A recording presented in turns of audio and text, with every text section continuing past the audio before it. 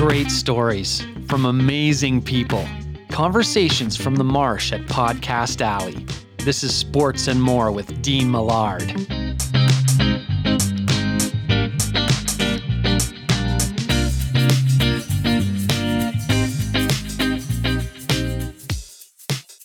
I think now that covering the team, I know that when I wasn't covering the team, you always thought, hey, that winger is pretty good, and why is he being buried on the third line? No offense to, actually don't really care about Bill Peters, but then you have Rod Brind'Amour putting him at 1C, he logged almost as many minutes as like Jacob Slavin per night at some nights, and he's utilizing on the penalty kill, on the power play, all situations. One time he got a hat trick on a shorthanded goal, a power play goal, and an even strength goal. And he's been given, he and Rod Brind'Amour are kind of perfect for each other. Like, he has been given the motivation and the tool. He's always had the motivation. He's one of the most competitive people. You don't want to talk to him after a loss, and he's such a nice guy, but he just hates losing. And that's the same kind of fire as Rod Brind'Amour. And I think those two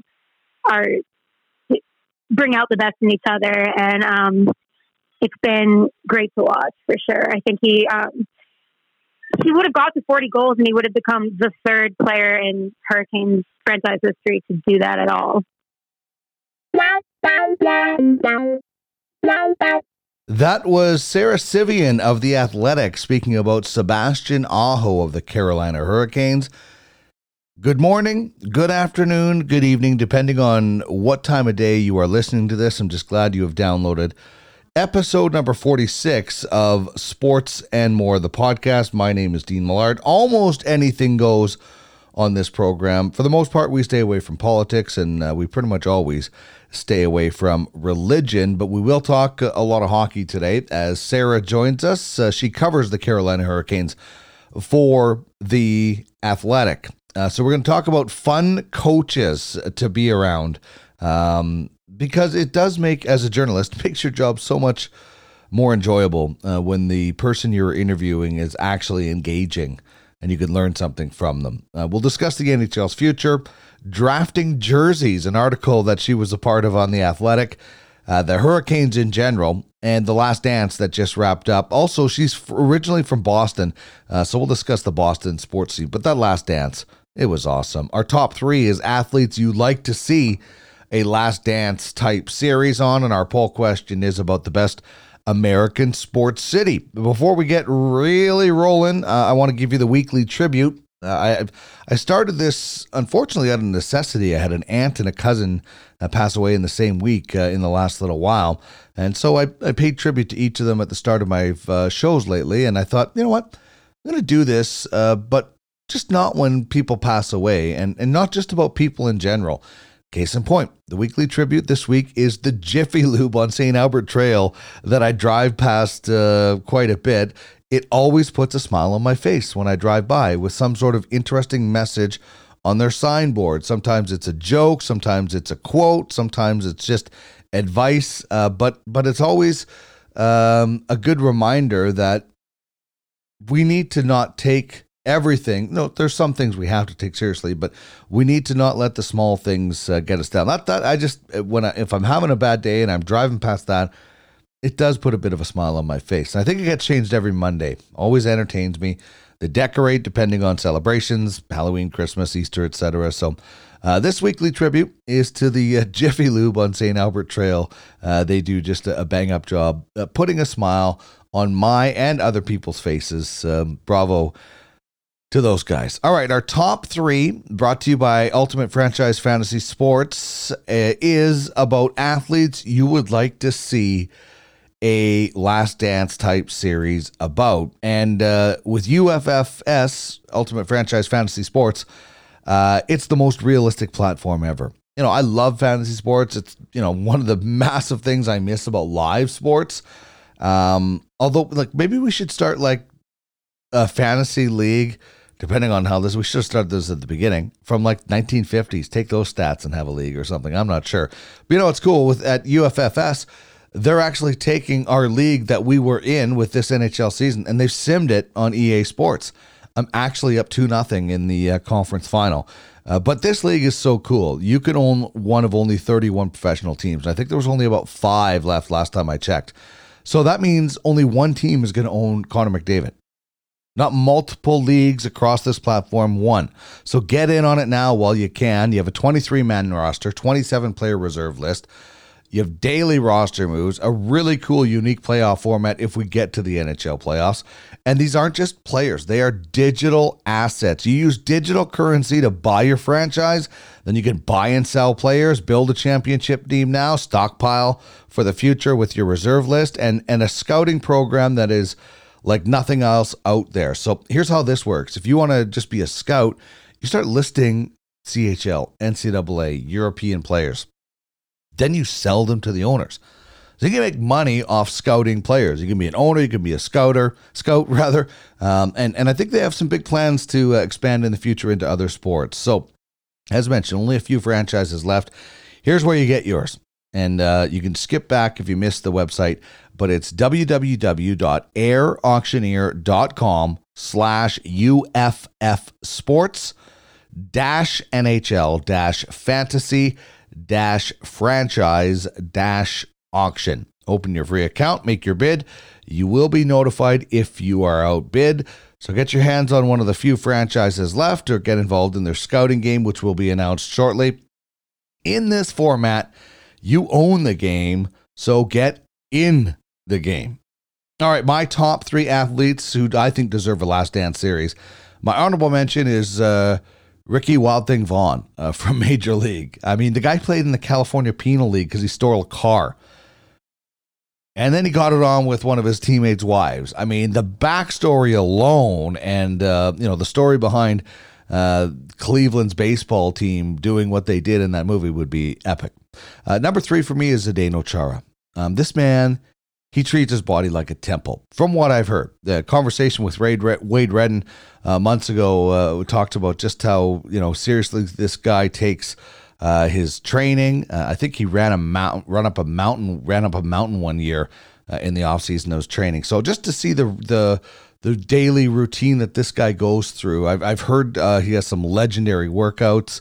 He comes over and from Slovakia and ends up in Prince George and then Ottawa, and the Ottawa Senators deciding on Wade Redden over Chara, and I think even Wade would tell you that they guessed wrong on that one, seeing as Zdeno's still playing. But that guy is awesome. Number 2 is Tiger Woods, and that will be surprising for a lot of people who know me, because I do not like Tiger Woods. I'm not a fan of Tiger Woods, although I am a fan of Tiger Woods today, more of a fan of Tiger Woods today than I ever was, because he is actually a little bit more personable and relatable and not so one-track focused. But, as you see in The Last Dance, Michael Jordan wasn't terribly popular, but he won. Tiger Woods was very popular among fans, but very one-tracked and focused, and it rewarded him with a massive amount of victories. But having said that, I just want to see how Tiger went off the rails. Like, that's what I want to see. The Last Dance Tiger Woods from, stardom to crashing to repairing his image. Like, it is, Michael Vick went through the same thing of a more serious scale, where he went to jail and then got back in the league. Like, it's those rebound stories. Mike Tyson would be another guy who has turned his career on. Can you believe that guy might fight again, some charity matches? But I would just like to see Tiger at the height. And then, how did that all happen? How did this crazy sex scandal evolve? And, when you saw some of the text messages that he was sending when they were leaked back in the day, man, oh man, I remember the day his text messages were leaked out, and Kevin Carrius, John Sexsmith, and I were sitting around in the sports department at Global, like, the heck is he doing here? So I would have to see how that went down. And number 1 for me is Derek Jeter. I mean, a guy who also won, like Jordan, is one of the most popular New York athletes ever. But did you ever hear anything bad about Jeter?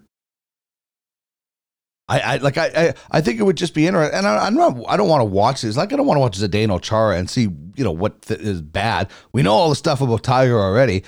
I just think it would be interesting, and I didn't watch The Last Dance to glorify over, Michael Jordan's faults because they're, he seemed like a dick at times as a teammate, but he won.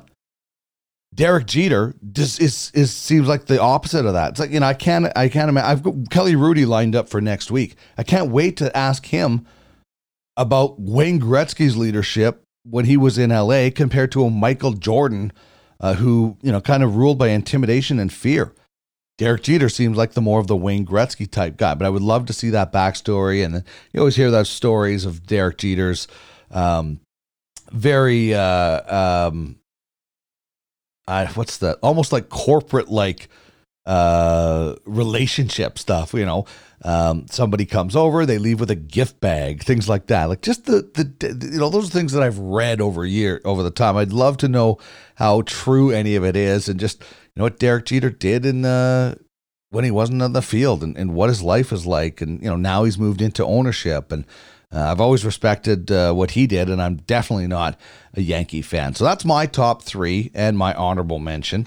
Love to hear yours. Hit me up on Twitter. Mike Dursa says Terrell Owens, Rob Gronkowski, and Kobe Bryant. I think probably there's something in the works about Kobe already. I think there's some stuff coming out. Hank Aaron, Wayne Gretzky, and more on Bo Jackson for Bob Losing. Hank Aaron would be awesome. We did the Prospects baseball show yesterday, and Hank Aaron's 1973-74 season would be one that I would like to see. I'd also like to see Joe DiMaggio's 1941 chase of 56 straight games. Ted Williams hit 406 that year, so that'd be interesting.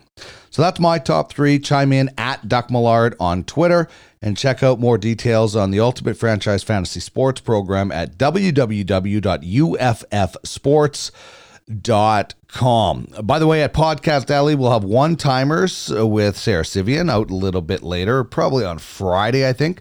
Sam Cosentino of Rogers Sportsnet, former Montreal Expos play-by-play, Blue Jays play-by-play, worked the visiting clubhouse at Skydome in the 80s. He joined us on the Prospects baseball show, Jordan Blundell and I. We also played Pepper with him. So the episode with Sam is already out. And Playing Pepper, I believe, will come out tomorrow. And tomorrow, as well, on the Cannabis 101 podcast, Dave Damer is going to join us. He's got a new app that is going to be a big hit for home growers. It's amazing. We'll also do one-hitters with him to get to know him as well. All of that can be found at Podcast Alley. But let's get to know our featured guest today, Sarah Sivian of The Athletic, just a little bit more with the bio.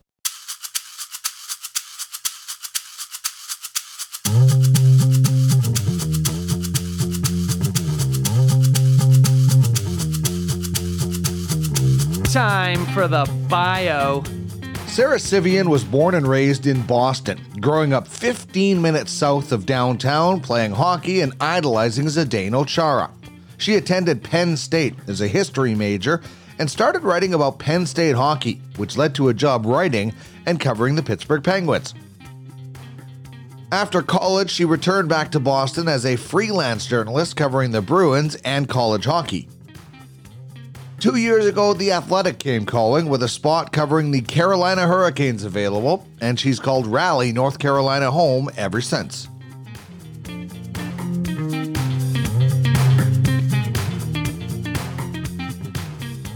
Sarah, it is great to chat with you. I've been a fan of your stuff on The Athletic, and I've been a fan of what the hockey scene has turned into in Carolina. And, I had Jordan Martinook in this studio last summer, and just hearing about the scene in Carolina, it really makes me want to go to a game there. But I'm glad you're on this podcast. What is quarantine life, pandemic life? What's it been like for you during all of this stuff? First of all, Jordan Martinook is a huge part of everything going on in Carolina. That can't really be understated. So glad you got to talk to him about it. He's pretty much the heart and soul of it. And what has this been like? I'm sure it's a situation is similar to many others, pretty much everybody right now. Pretty boring, but as Rod Brindamore said on our Zoom call a few weeks ago, it's a privilege to be bored right now, and just realizing that, trying to make the most of it. started playing piano again. So weird things like that. I don't know. It's been okay. I'm lucky to have roommates that are as great as they are, and lucky to be safe and healthy, and just trying to help out. That's the first time I've heard somebody put it that way, that how you described what Rod Brind'Amour said. And what a great way to phrase it, is that it is a privilege to be bored. I mean, when you look at some of the, quote unquote sacrifices that, people before us had to make for different things, this is pretty small in the grand scheme of things. Yeah, like many things that he says, that definitely stuck with me, and because he put it in the right way. Like, sometimes I'll roll my eyes when people are judging other people. Like, he was not trying to judge or shame anyone. Just the fact that it's a privilege to be bored. It's so true. That's just like a core statement that he said that really got to me. So he's pretty good at that.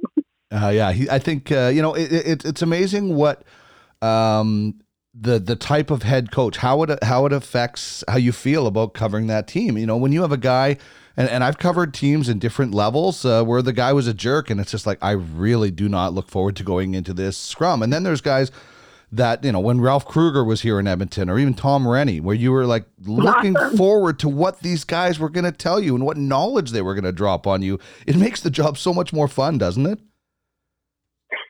Yeah, everybody wins. And you know what? We're humans. It's not like it's bias or anything like that. It's just the back and forth. Like, they're basically your coworkers, because it's not like, for me at least, all my coworkers are all over the world, and they're awesome to talk to, but it's not the people that you like shoot the crap with every single day. But Ralph Kruger is awesome, first of all. And second of all, exactly. And like, it creates such a good environment that he truly understands that it's like a mouthpiece for the fans, right? And then like the fans get to hear some real honesty from him, and he's so good at articulating exactly what he means. And if there's like a healthy back and forth, and you look forward to talking to him, it benefits him, and it benefits me, and it benefits the entire fan base and the team. So this team really understood that once he took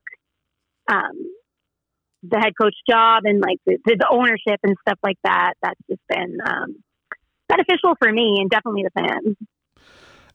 Ralph Kruger, Rod Brind'Amour just seems like a straight up no nonsense guy. And as you mentioned, Ralph Kruger, to me, he's the one that got away for the Edmonton Oilers. I mean, he was fired over Skype to bring in Dallas Eakins, who is now doing a really good job, and not everybody succeeds on their first head coaching job. But then Ralph Kruger goes and does such an amazing job at that Team North America, and now back in the NHL. And every day I would feel like I'm going to a philosophy class here with his availabilities. Yeah, I always have time to read the story that involves him, so that's always a good sign. How about the NHL right now, I guess, where we are? There is, for some teams, 10, 12, 14 games, depending on what you have left. Some teams were in a comfortable playoff spot. Other teams were fighting. Other teams were trying to get in. What do you think? What do you think happens? Do you think we hand out a Stanley Cup this year? Well, I'm not condoning it, and I'm not condoning getting back or staying home, whatever. Like, I am not a doctor, but at the same time, if you ask me if I think that they're going to hand out a Stanley Cup this year, I absolutely think so, based on what the league has been saying, what Gary Bettman's been saying, what Bill Daly's been saying. I think they've expressed it's something that they want to do, and it's going to be weird with all the things where we and the league and everyone is going to have to do to get there. But I mean, I get it, and we're just going to have to see what happens. I definitely don't like the fact that there's going to be a draft before the season is going to be over. But I mean, I'm also trying to reconcile the fact that nothing's going to be perfect in the world anymore. So.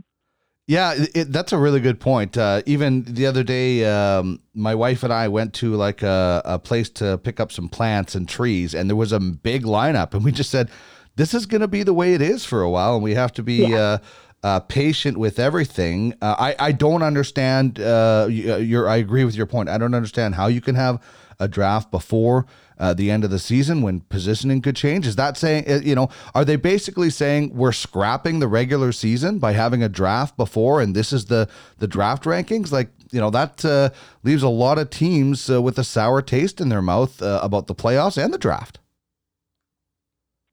For sure. And the ideas that they're throwing around, I know today or yesterday, Pierre LeBrun reported that they really want to do the round robin, whatever. And then it's not a 2014 playoff, but it's like a play-in with some of the lower ranked teams, I believe. And then it's the 16-team playoff still, which I get that. It's still just, you're never going to hear the end of it if a team that was supposed to make the playoffs gets screwed out, but you're just never going to hear the end of anything. And you're so right with the patience. It's just, we should all be just a little more empathetic, sympathetic to everything people are trying to navigate right now.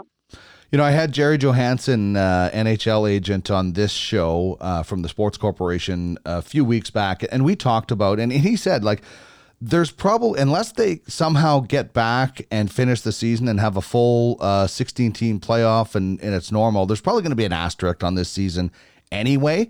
So maybe this is the year to try something bizarre. Like, what if you had a one-game, one-and-done style playoff, and then maybe you have a best-of-3 like the Canada Cup '87 in the final or something? But if there's going to be an asterisk anyway, maybe you expand it to 24 teams or whatever it might be, but some sort of one and done.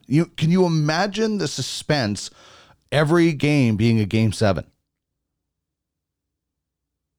Yeah, why not? This is that's a great point. That's totally, I like that opinion. Why not just try different things? And I think in general in life, this pandemic and this time is showing us just how flawed some of the systems that we have in place in every facet of life are. So I think, we all know how many times everybody has complained about the way it is and how weird it is compared to other sports, the NHL playoffs. So it might just be a time to experiment a little bit.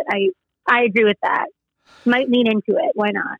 I just look at the suspense that would be on it, and who knows? I mean, what would you think of? What does a playoff look like for you? Does it have to be 16 teams, 7-game each series to make the Stanley Cup worthwhile? Or are you okay with an expanded, possibly 24-team playoff? And, what does the playoffs look like for you right now if you had the ultimate choice?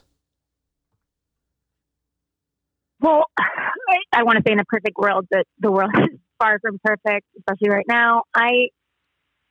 I don't think it's fair to start off the season with one mindset and then end it in a totally different mindset. Like, I just don't think that's consistent. And that's why, to me, there is an asterisk, but it's also a special, like, you can look at it as like a positive asterisk that, like, it was so special to watch sports come back and everything. But, so that's not totally a negative connotation to me, but I don't think it's very fair, but I think it would be less fair to make less people or less teams be allowed to attempt to make a playoff run, I guess. It's very tricky, and it's something, to be honest, I've been kind of putting off thinking about, because it's just, then you start spiraling, thinking about, oh, but what about this, and what about that, and what about who's going to be working this, and where is it going to be? There's so many contingent questions about it that I've been trying to just go day by day and think about the draft and stuff like that. But I don't mind the idea of and it's not, Pierre wants us to make it clear that it's not a 24. Yeah, I remember he called me on this. It's not a 24-team playoff. It's a buy-in. The actual playoffs will still have 16 teams. But both, it depends what the process is to get from 24 to 16. It could be some play-in scenarios. Mm-hmm. And I think that's what the NHLPA is kind of hoping for. Like, they're trying to bargain with that right now. So we'll see how it gets to 16, but that could be interesting. Well, if whenever we do have a normal NHL season, and hopefully that is starting in October, I think the NHL should have a play-in game for that 8th spot anyway. I mean, we've seen how exciting it can be in Major League Baseball.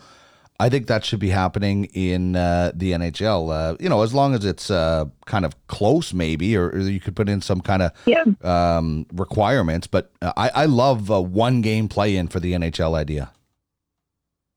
I like that too, and it's such parity right now. Like I covered the Metro, and every single day it's like 5 teams that previously weren't in playoff positions were, and the next ones weren't for like an entire few months there. And Rod Brindamore said earlier this season that it was the toughest division he's ever seen in his life. So that's interesting. So what has it been like at the Athletic? I know I had Eric Duhatschek on last week, and we were chatting about, he did a little bit of music writing. What's writing been like without live sports? That's where I guess the idea factory has to come in, where you have to come up with something that's going to make somebody interested in reading that isn't about yesterday's game or tomorrow's game. Yeah, for sure. I mean, I started sports writing without I had access to teams, but it was mostly revolved around things that weren't game coverage. So I already kind of love to be creative. I love to think of random ideas. Like I don't think that's ever been too much of a struggle for me. So and the fact that they're giving me the green light on random ideas that they don't necessarily have to do with the Hurricanes. Like I worked out with a Coyotes prospect that I know from college today, and that was a story. And drafting jerseys and things like that. It's been actually fun for me because it's also given some ideas that I've kind of been like mulling over, like a chance to do instead of covering like the 80th game of the regular season. So I'm trying to look at it that way. I mean, it's less of a crutch to rely on. And obviously they don't always perform as well as they're very hit or miss. I'm finding like, I know that, Eric's story about the music did awesome. And I know that my drafting jersey story did awesome, but there are certain things that are big misses, but it's kind of interesting to figure out what those are, Yeah, the drafting jersey story was it was an interesting one because that is something not unlike when you have an opinion about a certain player. People have so many opinions on the jersey, but it's different. There's no performance from a jersey where you could say, listen, Wayne Gretzky is, clearly the best player and look at the numbers, but a jersey is all subjective and personal. And I know you encouraged people to send in their own thoughts. What were some of the thoughts that you got from people? Oh, it was so funny to read there was like 700 comments on that story, and Dom, being the Canadian that he is, went with a lot of the old school jerseys, but I went with some old school jerseys too, but my heavy hitters were kind of the weird ones, I was going for color and flavor there. And it was funny how many people vehemently agreed with me and vehemently disagreed with me. And it just goes to show that it's obviously such a personal preference thing. And it was fun to just kind of see people's style and just see what the demographics were with people that like different things. Like, of course, original 6 jerseys are always classics, but it was fun to see who has kind of branched out and who hasn't, I loved it. And it is so subjective. So was the criteria that because you went with the Arizona Coyotes, and it's such a unique. I don't know what you call that type of art that logo is. But for me, I grew up 2 hours outside of Winnipeg. So for me, I'd be totally going Winnipeg Jets, but it's all in your perspective and what it is. And that's what makes jerseys so unique is, 5-year-old Dean Millard might think totally different than 44-year-old Dean Millard. Exactly. And I know I picked the jersey, Mighty Ducks jersey just because it has so much nostalgia for me, and I'm still like 4-year-old Sarah, but whatever. I like it still. Yeah, it's good. I think that was a really smart idea. You know what would be a good one too, and this you'd be a little bit more in depth, but if you guys drafted goalie masks, because there were some really awesome, just bizarre masks from back in the day, and I played goal growing up, so I love collecting them. But I think that would be kind of a fun one too. That and that's another one where, depending on your age bracket, somebody might be the Jerry Cheevers compared to the Curtis Joseph type of age bracket. And we all know, no offense, goalies have a reputation for being a little weird. Yes. So there's very out there masks for sure. I know that the Hurricanes goalie, Peter Mrazek, he played for the AHL's Grand Rapids Griffins, and his name's Peter. So he has, Peter Griffin from Family Guy? Beautiful. He has him painted on his mask, on every mask that he had. I'm like, seriously? Like, really? You're really taking this bit pretty far, but he's pretty funny. And then the Hurricanes equipment manager, who was once an emergency backup goalie for them, has a painting of the other equipment manager on his mask. Like, there's just a lot of stories there. It is so. I absolutely love Peter Mrazek's mask as I love Family Guy. All right, bring it up to court and corner three. I can't get enough of Family Guy, so I'm a big fan of Peter Mrazek. Speaking of the Hurricanes, they're in a playoff battle with 14 games to go. Yeah. I think they had won their last 3 as I was looking at the stats, so they're on a bit of a roll when things got halted. How do you think they were looking down the stretch? Oh, I thought they had figured it out. Justin Williams was doing exactly what he needed to do. I think he was on a 4-game goal. Actually, he was on a 5-game goal streak, because I remember the last song that they played in their locker room was Mambo Number 5, and because of his 5-game goal streak. So that was great. But it was the magic was coming back to the team, and you could feel that they were likely going to make the playoffs in the hardest division. But and it had been the road trip started off rocky and ended up real smooth. And there was Morgan Geekie from Manitoba. He was called up and immediately scored 2 goals and an assist in his first game, and then kind of kept scoring. So that was it ended up being a really fun twist. And it's a shame that this all had to end, but I'm curious. It was an interesting spot for them to leave off at. So I'm just I would be really curious to see what happens if they come back with all the new rules.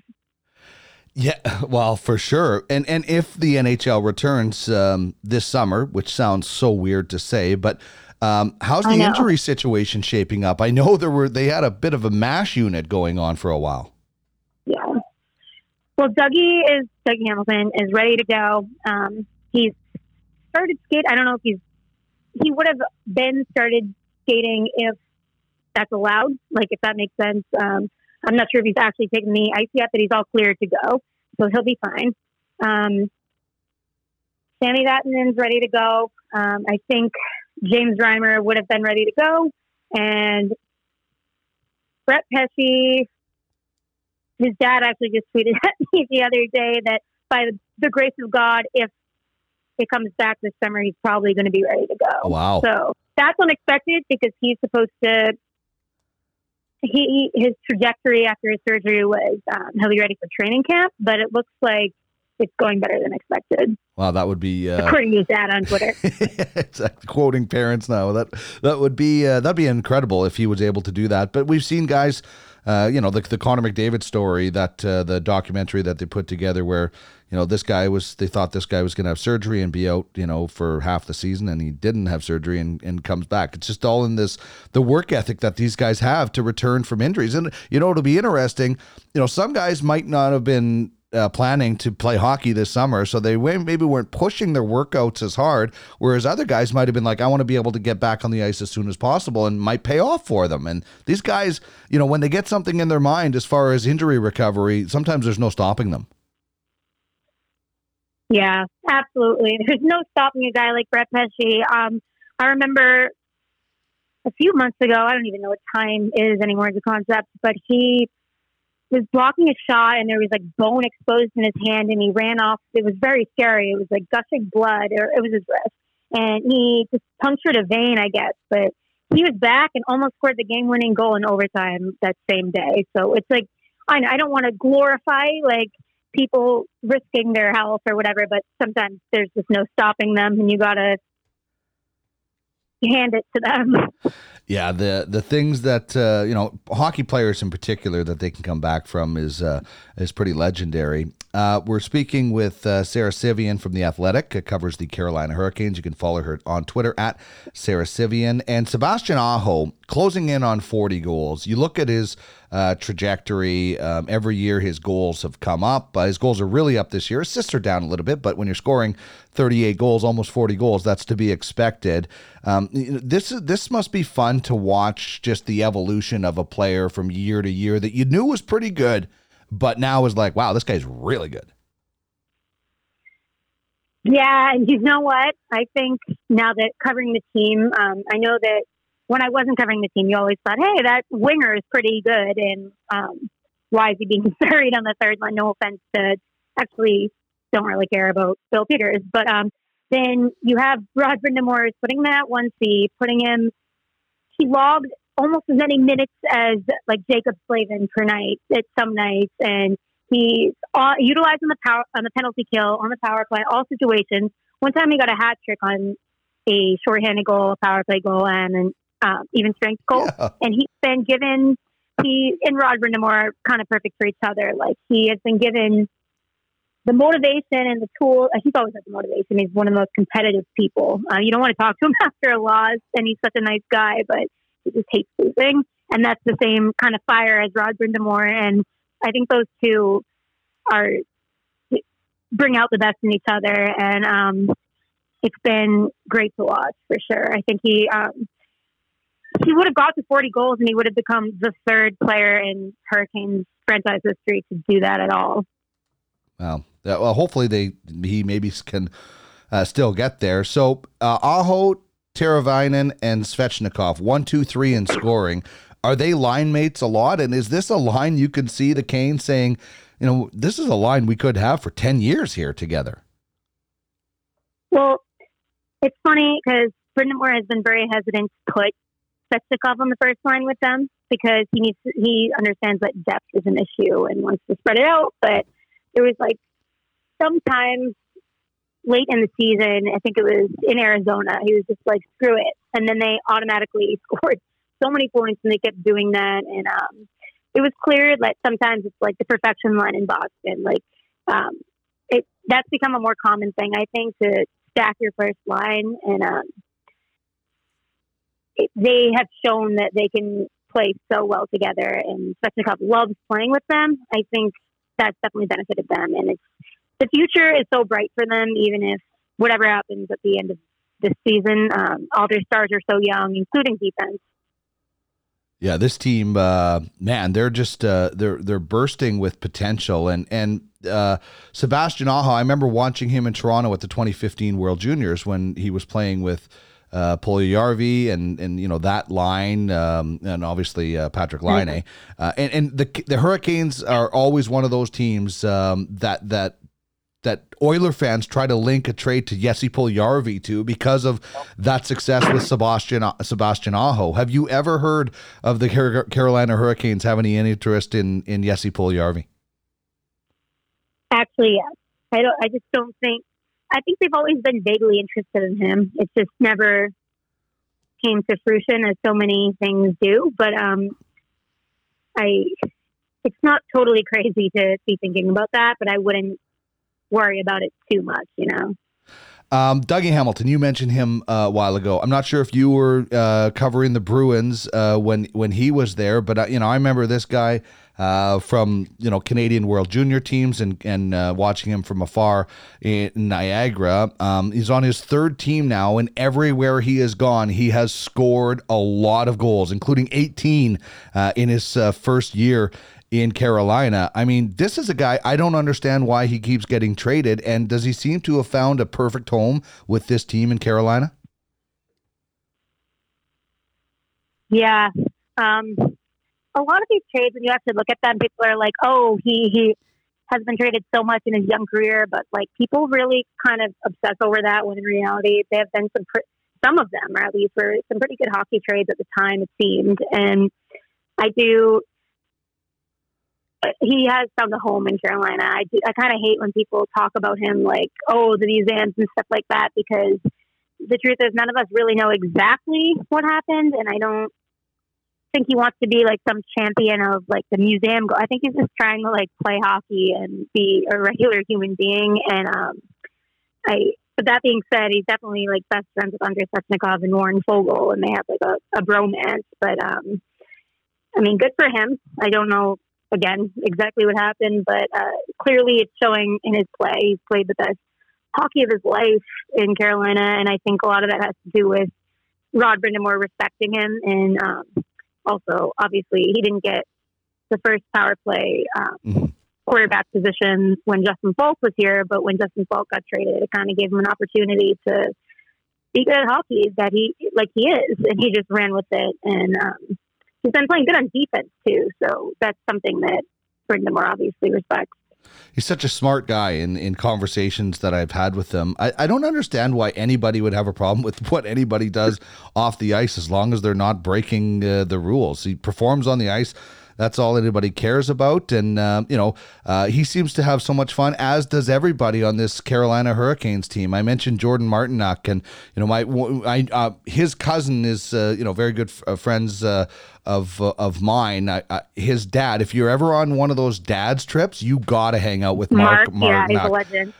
I actually partied with Jordan's grandma at a wedding in Dominican Republic because my friend married in. She was a great partier, and she was a lot of fun. So I know where Jordan and Mark get it from. But Jordan Martinook really is, that Evander Holyfield thing was one of the greatest things. But he really does seem like he's kind of one of the glue guys on this team.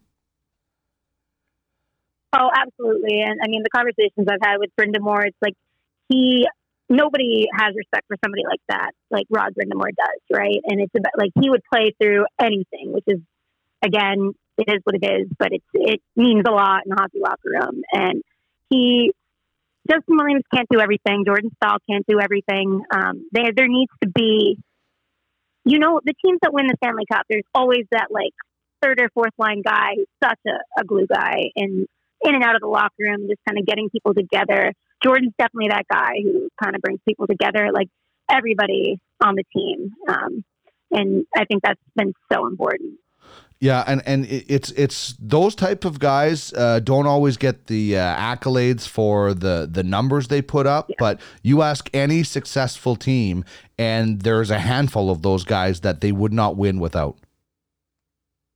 Absolutely, and it's in all the little things too. Like he is always out there addressing the media to the point where I don't talk to him unless it's absolutely necessary, because I get that he's exhausted and he always gives a good answer. But he and his dad are definitely gems, and his dog and his new little baby. Mm-hmm. Yeah, he's a good guy. I'm looking forward to getting him and Mark back in here because we had a lot of fun chatting. One of the things we talked about was the bunch of jerks, which, in hindsight is one of the best things to ever happen to the Carolina Hurricanes. The statement made by Don Cherry, who I'd stopped being a fan of about 10 years ago. I found his shtick got a little bit old, but then this bunch of jerks, I thought, oh my God, you're just feeding the fire. And good on Tom Dundon, because I think as Mark Martinook put it, Don Cherry basically put a few $1,000,000 in the pockets of these guys and some local charities. So, what was that whole phenomenon like? The bunch of jerks, when those celebrations started, it was like a snowball that just kept going. Yeah, well, the owner, Tom Dundon, basically says the same exact thing, but it's also a testament to their marketing team and the way that they have worked cohesively. I just did a story about them at the beginning of last week, just kind of about that. And one of them told me the story that, like, after the Bunch of Jerks game, they were still out there, like, producing content on Twitter and stuff like that, and they finished around 12:30, and Mike Foreman, who's the VP of marketing, went into the guy who does the tweets. Social strategist, I think that's the name. His office, and said, "We need to make shirts, but we have to do it fast because in a week nobody's going to care about this." So he texted Don Waddell and Tom Dunn, they got an answer in 5 minutes at like 12:30 in the morning. Go for it, just do it. And those shirts, so I think they were in every single state. It was something crazy, and they were a big hit, and they made a lot of money for the team. So just the fact they have the freedom to do that, that all the pieces kind of were put together with the fun-loving group of people, Justin Williams, Rod Brindamore, them getting made fun of by Don Cherry, them not really caring, the marketing and the front office really all were so perfectly put together that season. And it just led to such a great atmosphere. 2006, I was here obviously covering the Oilers and didn't get to go to Carolina for the end of the games, but the people that did told me, it was pretty fun, but this atmosphere seemed like it was so much different. And maybe that's just a different age, I'm not sure, but maybe it was the bunch of jerks boost or whatever, but how would you describe that playoff atmosphere? It was probably one of the craziest experiences ever. Like, you would go to morning skate at 10 and people would already be out there tailgating at 9:30. And I just did a story with some of the guys in the 2016, Brett Hedican and Aaron Ward, and they just kind of said the same exact thing about the atmosphere, that it's crazy when the team is good. And it's just, it gets stereotyped as kind of not a hockey town or not a whatever town, or Southern people don't know about hockey, but it's just the fact that this team goes 9 years without a playoff run, that. I don't think that's the South's fault. I don't think that's the fact that there's a lot of good college basketball teams here's fault. I think the team has to be consistently good, and that's why this year it was so important that they made it back to the playoffs, and they were about to, and now it's global pandemic, so. I find watching those games, with the center ice package or whatever, I enjoy them. I enjoy the atmosphere. I enjoy the crowds. I enjoy the team. The team is exciting. So you put that good of a product on the ice, and things are gonna, people are gonna want to come watch and learn about the sport if they don't. How is it covering the Carolina Hurricanes compared to covering the Boston Bruins? You mentioned you're in North Carolina as compared to an original Six city. What are the biggest differences? Well, in terms of my day-to-day job, definitely I'm in Boston. I was so scared to and this was also just being a very young reporter who never really had a chance to have a big break yet. I think it was so hard to especially I tried to name my dog after Zdeno Chara, and then I'm trying to ask him a question. I'm like, oh my God, I'm even in the same room as him. What an honor. And it was very hard to do that. And then it's people that I grew up reading there's so many legends in the industry that are in Boston media, like Joey Mack, who's now my colleague. So I could name 15 people right now, but that was very challenging for me. And here I'm one of probably 4 reporters that are always around the team and the only independent reporter that travels. So it's no matter if I like it or not, or if nobody else is going to ask the question, so I better ask it. That has been amazing for my reporting career, I think. I mean, I've done a lot of stupid things, but you have to do that on the path to being good, or you're just never going to grow, I think. So I've grown a lot. I think it's the same as Boston in that diehard hockey fans are diehard hockey fans. And I think people in the North don't understand that. I know when I grew up in Boston, it's you look down on the Southern teams and stuff like that, and the small market teams, attendance jokes, whatever. But the diehard fans are all the same. And you know how crazy diehard hockey fans are. I mean, there's more of them in somewhere like Canada. I wouldn't say Boston. I kind of would, but then Boston is blessed with a lot of amazing pro teams. So the Bruins take a back seat, and it was interesting because I worked at a radio station that we know Boston radio stations, but they made fun of hockey and just called it the little brother of the city. So it's funny to hear people talk about it like it's a big market when it obviously is, but that just wasn't even my experience when I was there. So it's the same in a lot of ways you wouldn't expect, but obviously different. Well, yeah, it's at the heart of it, you're still asking same questions, covering the same people. It's just you're right. Maybe there's more diehard fans in one area, but there are still our diehard fans in every pro sports team, or else there wouldn't be a pro sports team there. How about just covering sports as a woman? Has it improved since you started in the business? I mean, I started like 2 years ago, so I don't really know if that is enough sample size as a 26-year-old person. But I do think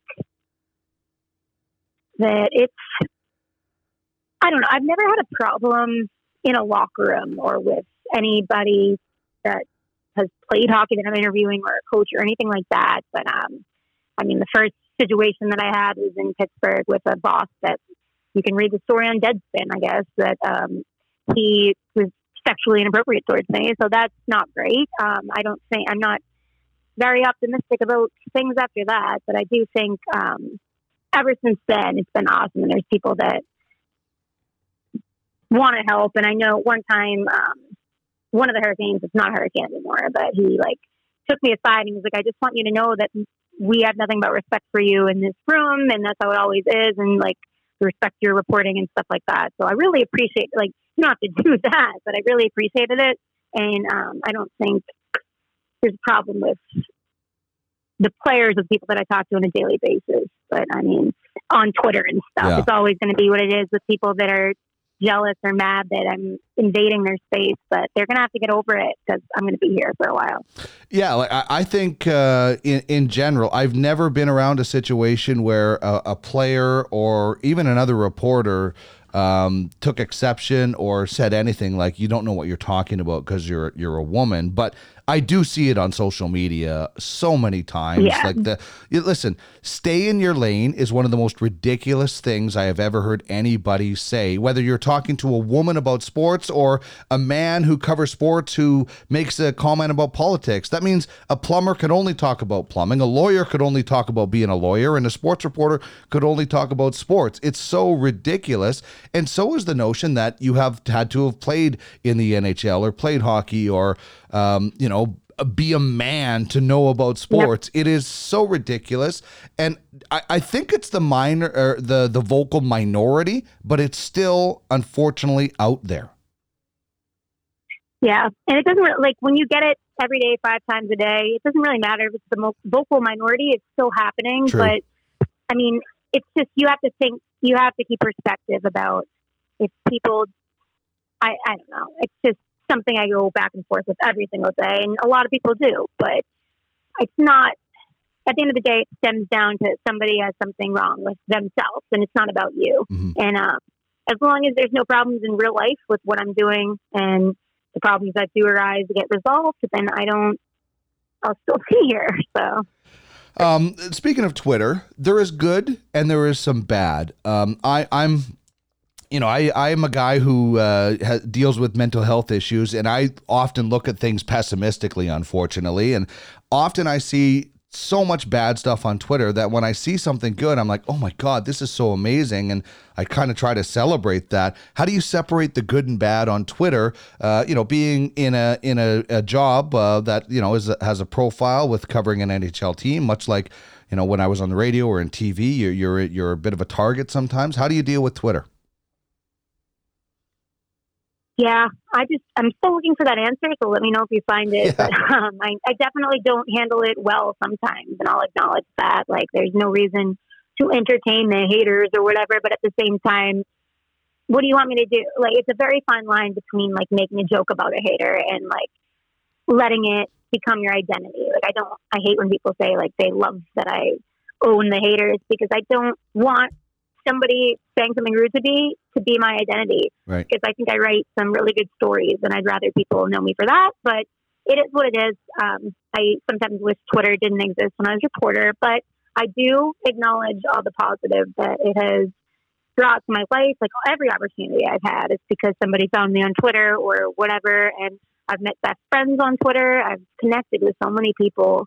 I think you just have to remember that anybody can log on and say anything. I don't understand. I will never understand it because I would never take the time out of my life to have like no profile picture and come out and say something really mean to somebody, because it seems like a miserable way to go about life. So then you think about it like that and you're like, okay, that person's miserable. I'm not miserable, so I'm going to let them keep being miserable and feel bad for them. And that sometimes works.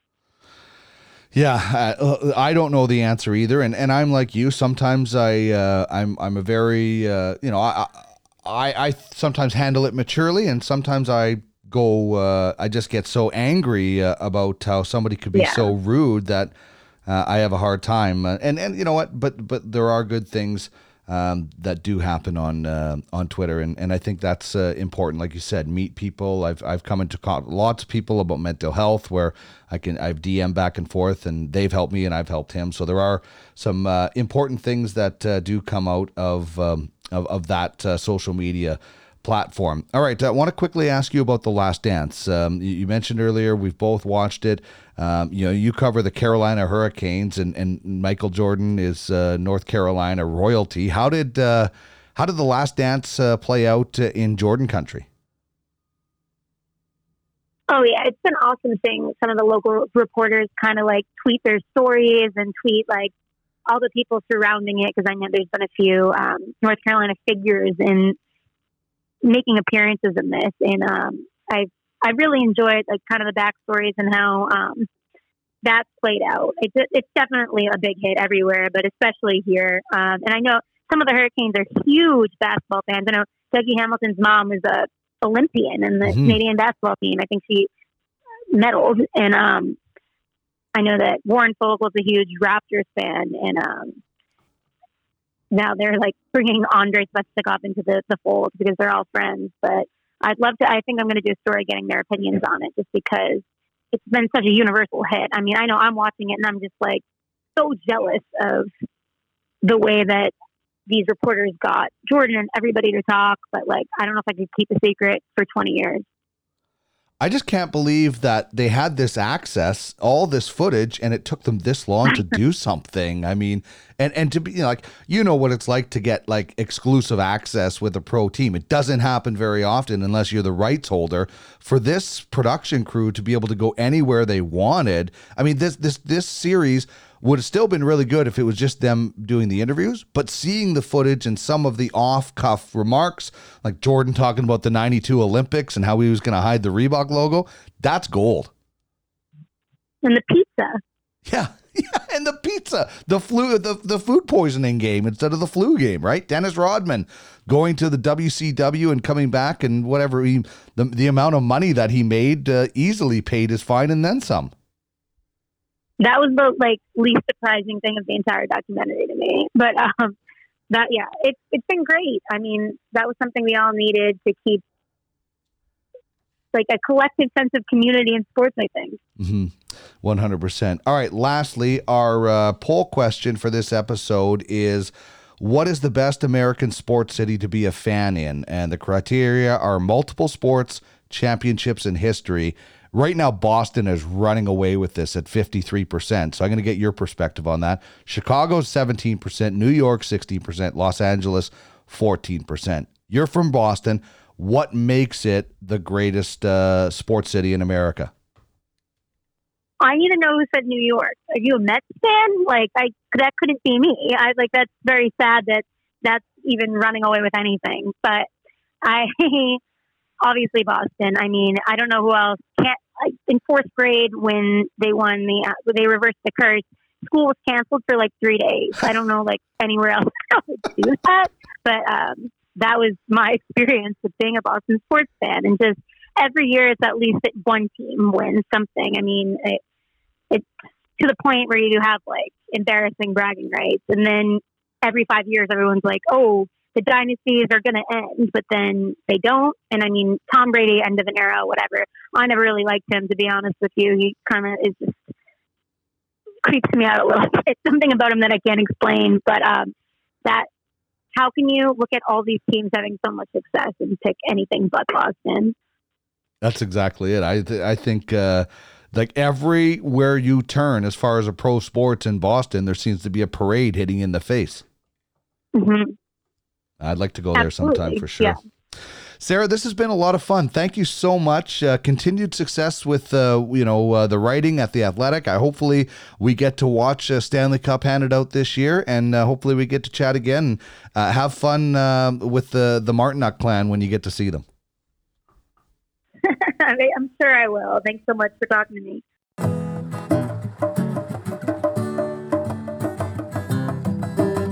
The tide's out, I'm in love with my lover. This is the Sports and More podcast with Dean Millard. Zigzags, loose change, and a brand new diamond ring. The bottom of a beach bag. Fun conversation with Sarah Civian of The Athletic. One-timers with Sarah Civian will come out in a few days. You can find that at sportsandmore.ca. And that was Beach Bag from Sweet Bejesus, the official band of Sports and More, the podcast. Kevin Dabbs, Christian Gutsis make up Sweet Bejesus. You can find their debut album, Policeman's Creek, on Apple Music. As mentioned, that was Sweet Bejesus. We'll hear a little bit from I Got Time at the end of the show. Our Myron French question of the day. It's the ultimate franchise fantasy sports poll question. I nickname it Myron French because he was my high school law teacher. I don't know why we had a law class in high school. And he started every class with a question of the day. It was never going to be on the exam. So my buddy Jeff and I would always try and stretch that question of the day out for the entire class. So today's question of the day, it's our poll question at Duck Millard. What is the best American sports city fan-wise? So the criteria is multiple sports, championships, and history. Your options are Boston, Chicago, New York, and Los Angeles. And I asked if there were any write-in votes as well. So if you thought like maybe the Bay Area or maybe Philadelphia deserves to be on there or something like that. Pittsburgh might be up there, right? Boston is crushing it at 54% of the vote. Chicago, 18%. New York has 60%. LA only has 12%. You know, I guess Showtime Lakers and Kobe and Shaq was a while ago for a lot of people. Don't rely on the Dodgers for championships in the last 20, 30 years. Anyway, Boston running away with 54% of the vote. I think I would either go Boston or New York. New York, you also have the U.S. Open in late summer normally. So I'm probably going New York. And listen, I think there's a lot of choices too. You got in that area 2 hockey teams, well, Devils if you want to dive into Jersey. But you got basketball teams, 2 football teams. And obviously, as I mentioned, the hockey, you've got the baseball covered. And with championships, you know, the Giants, the Yankees, you know, there's teams, the Mets and the Jets that don't win very often, but you have your pick of championships in that area for sure. But Boston is running away with it at 54% of the vote. You can have your say at Duck Millard on Twitter, and you can get more details about Ultimate Franchise Fantasy Sports at uffsports.com. Hope you enjoyed the show with Sarah Civian from The Athletic. If you did, please subscribe and leave us a review. Really helps us to move forward with the show. And for those of you who have left reviews already, I really appreciate especially the kind words that you've had to say about the program. If you would like to get involved with the show as an advertiser, feel free to email me, sportsandmorepod@gmail.com. That is sportsandmorepod@gmail.com. And we're going to head out with a little I Got Time from Sweet Bejesus, the official band of Sports and More, the podcast. I'm Dean Millard. Playtime is over. I'm hurting in this long and dark double wide.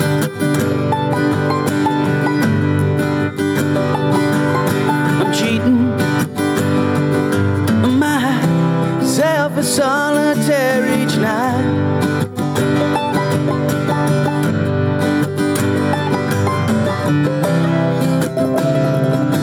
got time to figure out where I am, why you went, and I'm drinking my grandmammy's cheap moonshine.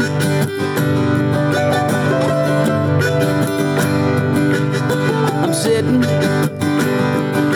with my trusty shotgun by my side.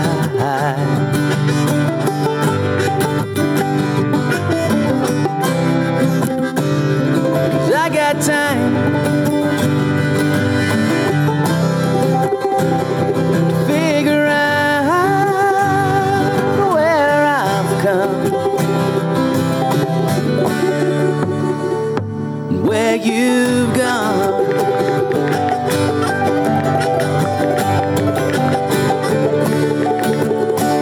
It's been so cold here since you went away, my dear. I'm just skin and bone and booze now. Darling, I'll find you somehow.